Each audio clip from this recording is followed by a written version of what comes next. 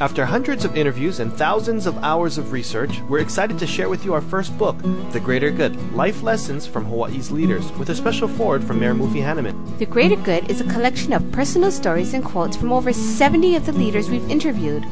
The Greater Good will make you laugh, make you cry, and will inspire you to live a greater good life. Available at bookstores statewide and at greatergoodbooks.com. Welcome to Greater Good Radio Hawaii, where leaders inspire leaders. Greater Good Radio Hawaii is dedicated to social entrepreneurship. I'm your host, Evan Leong, and with me is my co-host, Carrie Leong. Thank you, Evan. Today's guest is Jimmy Yamada, owner of A1 Electrician, Inc. A1 has been a family business since 1957. Please welcome to Greater Good Radio, Jimmy Yamada. Welcome to our show, Jimmy. Thank you. So could you tell us a little bit about A1 Electrician? We're an electrical contracting firm. We do business across the state. We do about $40 million, and we have about 150 total employees. We do all kinds of work. And family business then, so you are running it primarily on your own, or you have brother, sister doing it with you, or how does this work? Actually, I have a large family contingent. Probably, I have my wife, my mother, my sister, my brother, and a lot of relatives working for the firm. How do you guys manage that then? You know, making sure that you have a family relationship and then work relationship. I think it's important that each person has their own responsibility area, so that we don't trample on each other, and that's pretty clear. So even though I work with my wife, I rarely see her. We never hug and kiss during the workday. So the company started in 1957. Who started the company? My father, what I'll call Jimmy Yamada Sr. Okay. And then you went right into it? This is something you knew you wanted to do? No, I knew I was never going to be in my father's business. So I worked for every summer. I was required to work from probably about 13, 14, and I worked for about 10 years. Okay, and at that time, you could say he was somewhat training you, although in your mindset, you said, I'm not going to do it. And when did you decide this is something that you want to take over and do? After I went away to Hughes Aircraft to work for a season, then something hit me, and I called my dad one day and I said, hey, Dad, he never asked me to join the business. He never pressured me. I called him one day and I said, hey, Dad, I want to come back and work. So he said, okay, when you want to do that? And what did you tell him? When? Well, I forgot.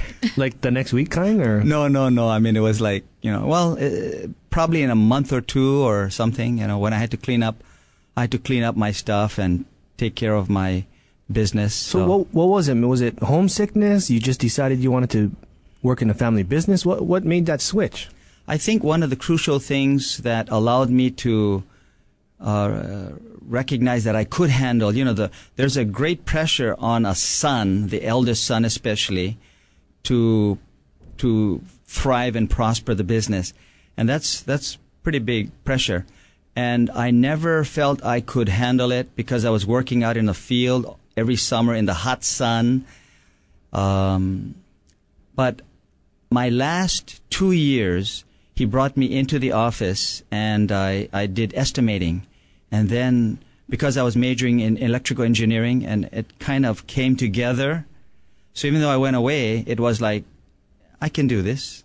So you still actually were going into electrical engineering. You just didn't want to work with the family business initially. Yes. And you were in college when you had this idea that you wanted to work with the family? No, I was required to work in college all through. So after I graduated, then when I went away to work, then I came back. Was it that you were working in the field when you were in college at the same time, and it finally hit you that why work for somebody else when you can build this with your father? No, I think it was more the practical revelation that I can do this. I think I can do this. And so, although there was the yearning to get out on your own and get away from the family and go and prove that you can do something, but so it just hit me one day. So that brings us to this kind of localism type subject that we go in this show quite a bit. Local people, for some reason, local culture, you don't want to show off, you don't want to toot your own horn, and sometimes it becomes almost like an inferiority complex. But when people go away, they realize, well, I got skills, I have talent, I can compete, and a lot of times it takes them to go away and do that. Is that kind of something that happened to you?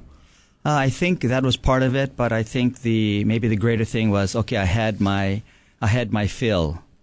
So I been there, done that, went away. Okay, now I'm ready. I don't know. I've never analyzed that. So, Thanks for tuning in. Stay tuned for more on Greater Good Radio. After hundreds of interviews and thousands of hours of research, we're excited to share with you our first book, The Greater Good, Life Lessons from Hawaii's Leaders, with a special foreword from Mayor Mufi Hanneman. The Greater Good is a collection of personal stories and quotes from over 70 of the leaders we've interviewed. The Greater Good will make you laugh, make you cry, and will inspire you to live a greater good life. Available at bookstores statewide and at greatergoodbooks.com. How'd he sell his company to Akamai Technologies for $3 billion? Find out at greatergoodradio.com. Who donates 6% of sales to make more money? Find out at greatergoodradio.com.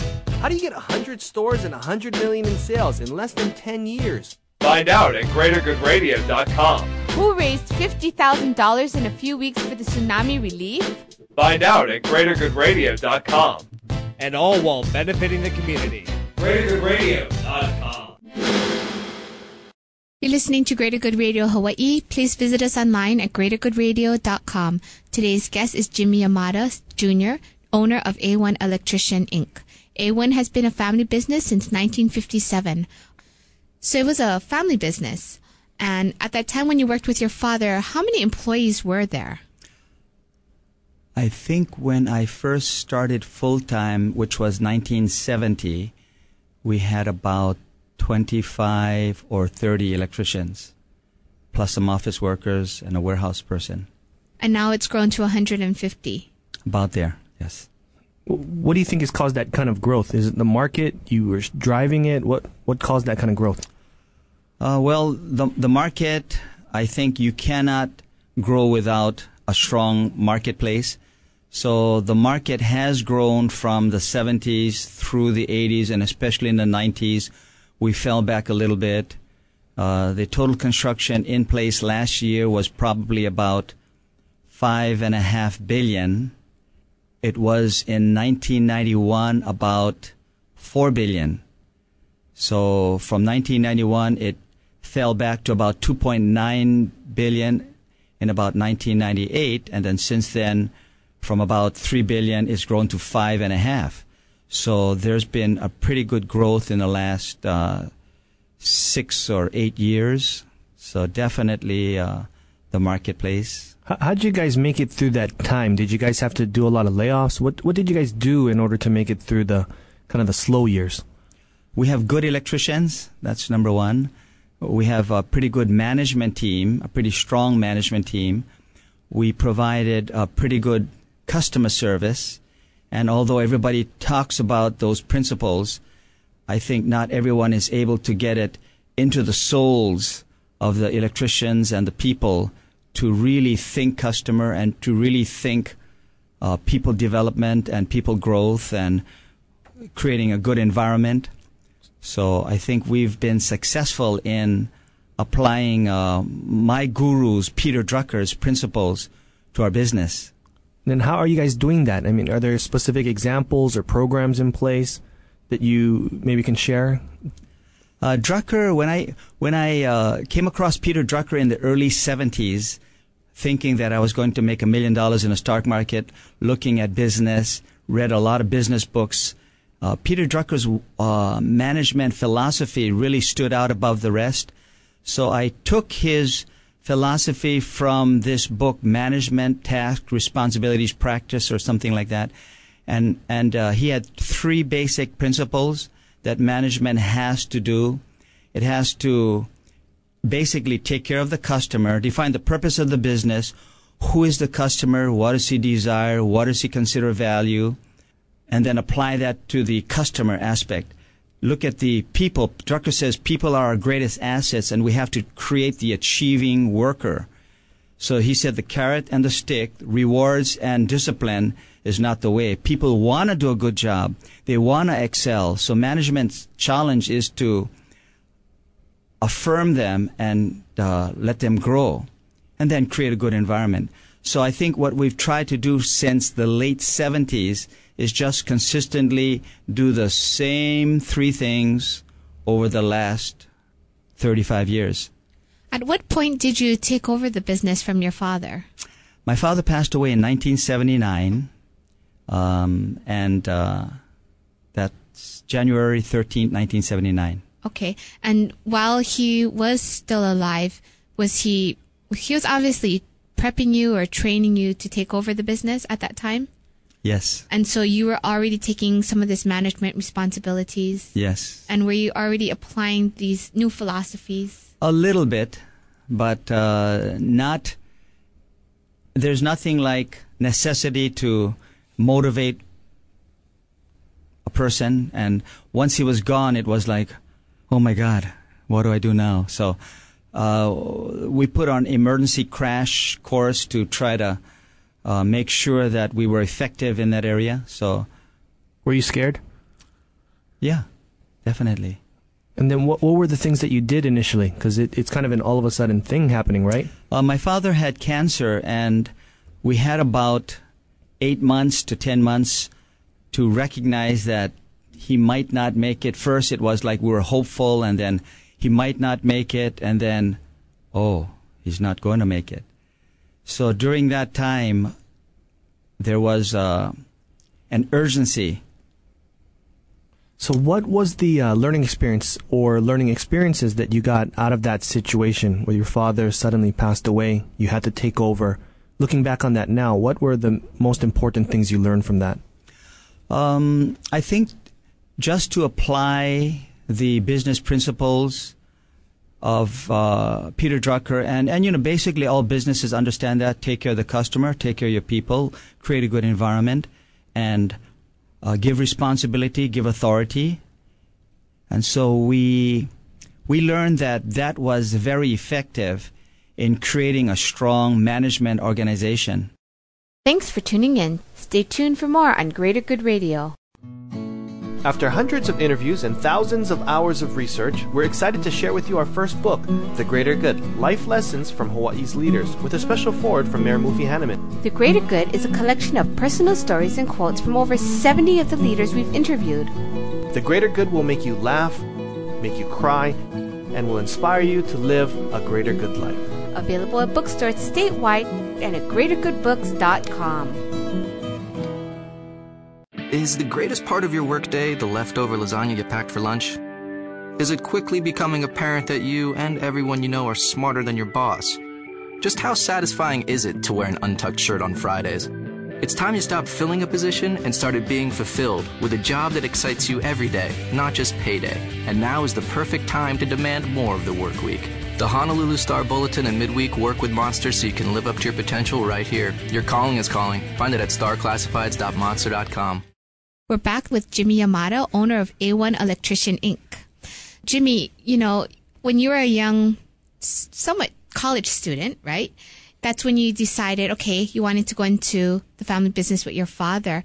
Now you have 4 children of your own. 3. 3, yes. I'm sorry. Mm-hmm. And did they right away say they wanted to work with you, or, what happened with your children?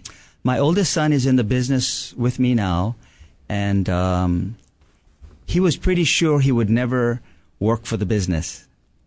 My second... Why is that? Why was he sure he didn't want to work with it? Because he did the same thing I did. I sent him through my father's management program, which is the first year, dig a 150-foot long trench. You mean with a shovel? With a shovel. And his idea was, hey, Dad, there's a backhoe on the job. Maybe we can use that. And I said, no, there's a hill there. It's a little bit dangerous. So he went through... he worked in the sun, and even after he graduated, I gave him a choice whether he could go out into the world and make $30,000 or come and work as a full-time electrician and make $55,000. So he was a very smart boy. He chose the $55,000. So my second son is in full-time ministry, so he was never planning to do that. And I don't think my daughter, who's in journalism now, so maybe she can be your PR representative. That could be. Because just about everyone else in your family works there, so I mean, it would almost make sense, right? Yeah. Right. So how did your wife and everyone else get involved with the business? Was it over a period of time, or they all just came in at the same time? My wife joined us in about 1974 or thereabouts. My mother, after my father passed away, she had retired from being a secretary at Fort Shafter for a general. And so I thought it wasn't good for her just to stay home and mourn. So brought her in. And right after that, my sister came in because we needed stronger people in the office. So my brother came in about 3 years after that, 84, 85, something like that. How is that working with your family? You think it's better? It makes the family stronger? Yes, yes. In fact, that's probably the key thing to, I think for me, to have the family tight-knit is more important than arguing a better way to make more money. So a stronger family. So even with my son, I have to try to remember that. What would you say to business owners that have taken over their parents' business, or maybe they started it and they have children that, they want them to take over the business, but they're not sure how to do that? Would you suggest that they do guide these children into following in their footsteps? Should they let them loose and discover this on their own? I think there's a principle in the Bible that if you try to force, if you use law, it's very ineffective in bringing about change, righteous living. I think if you take that principle into the business world, anytime you use force to try to coerce or to try to trick kids by enticing them with monies or cars, I think they know, and they're pretty shrewd and smart in this age. So I think the best thing to do is to develop their educational skills, their soul skills, their emotion, their character, their mental discipline, and not try to hint or trick or force them into the family business by telling them that you will be a great president one day, you will take over the business, until they're ready and they want it. So the community-based organizations that you support, a lot of them are actually religious-based. Where do you see this fitting into your business, or is it just separate? Well, I'm a believer, and I came to Christ in 1993. And the interesting thing for me was when I came to recognize that there was a God who can orchestrate things, good and bad, that Peter Drucker, which was my God, my guru, was actually a Christian. And so when I looked at his principles, they were actually good principles from the Bible. So I think God was orchestrating something there. So how much crossover is there that you see, though? I mean, do you see that supporting the your community-based religious organizations crosses over and helps into your business at all? Definitely. There's a principle in the Bible that you reap what you sow. And one of the things I believe the Creator wanted to do was to help those less fortunate, whether it be organizations, young business people. There's mentoring relationships. There's people that need help, whether they're millionaires, multimillionaires, or poor. So I think you reap what you sow. There's a spiritual principle of reaping and sowing, just as there is a physical principle of if you eat chocolate, ice cream, potato chips, breakfast, lunch, and dinner, that you will not have a healthy body. Thanks for tuning in. Stay tuned for more on Greater Good Radio.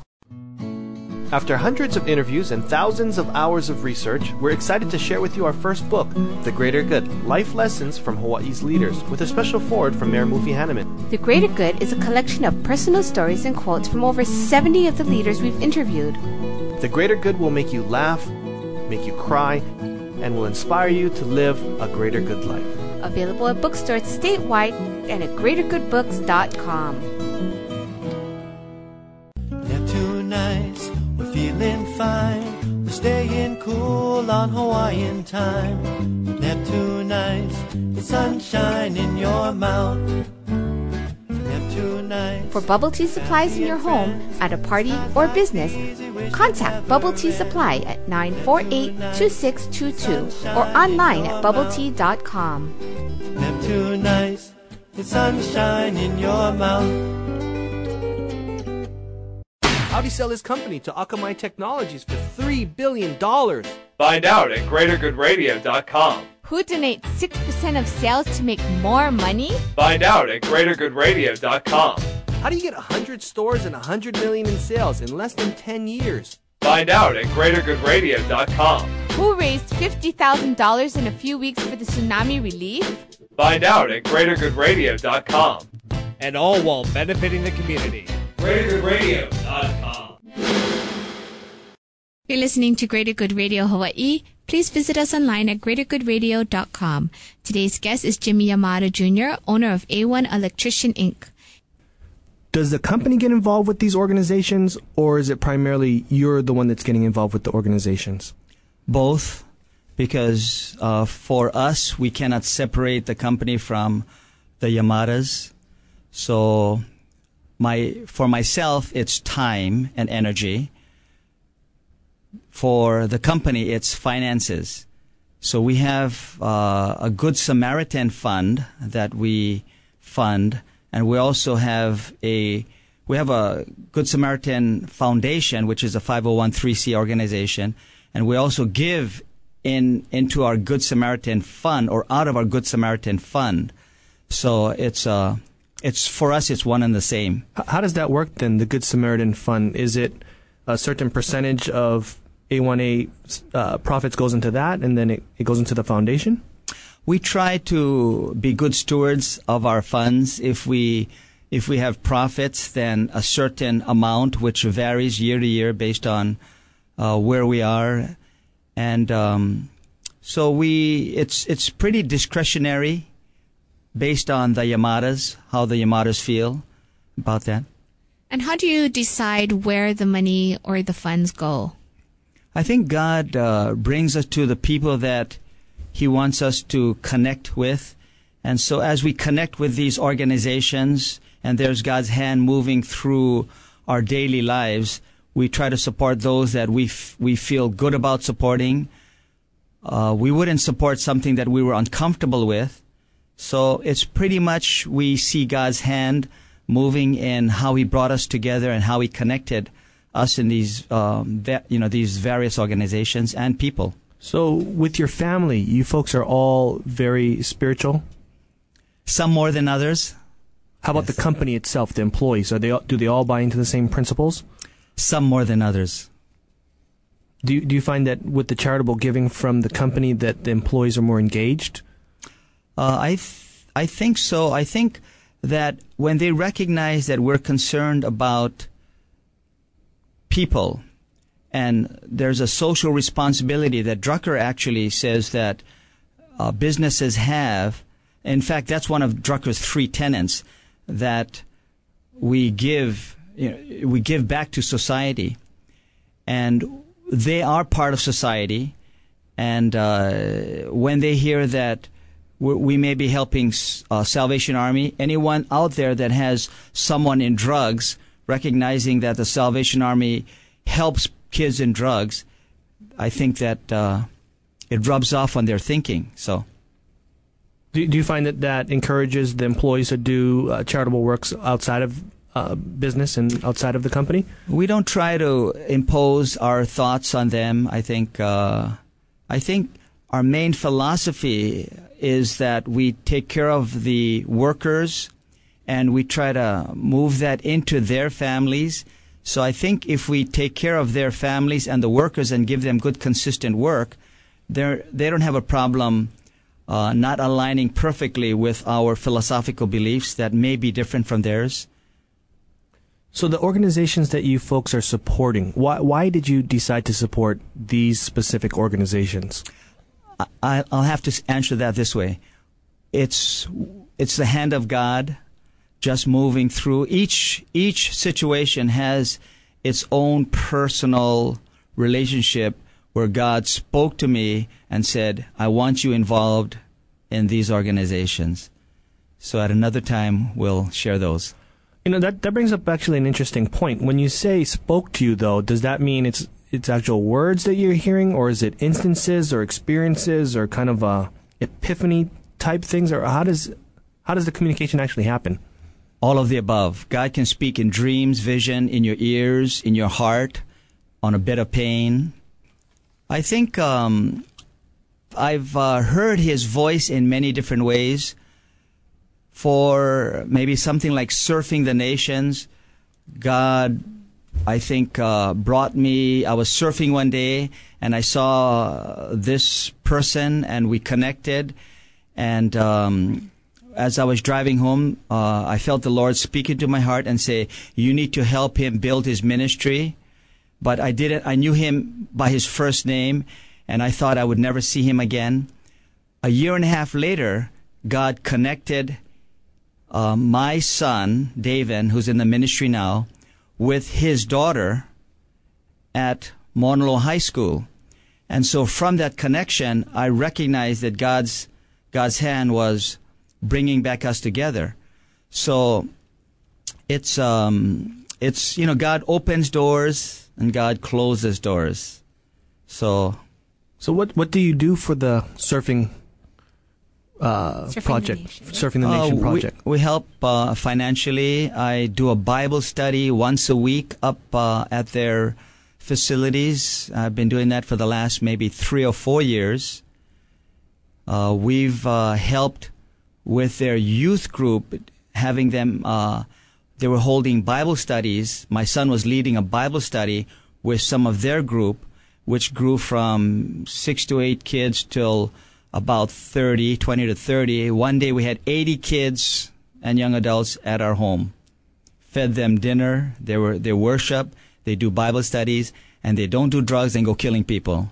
Do you have a success story to come out of that? Maybe something that you know that, wow, this is really worth it, this changed your life. There's a young man by the name of Derek who I believe one day about 3, 4, 5 years ago, probably could have killed himself, was planning to, and came to our Bible study, got connected up with Surfing the Nations, and today is part of a full-time missionary at Surfing the Nations.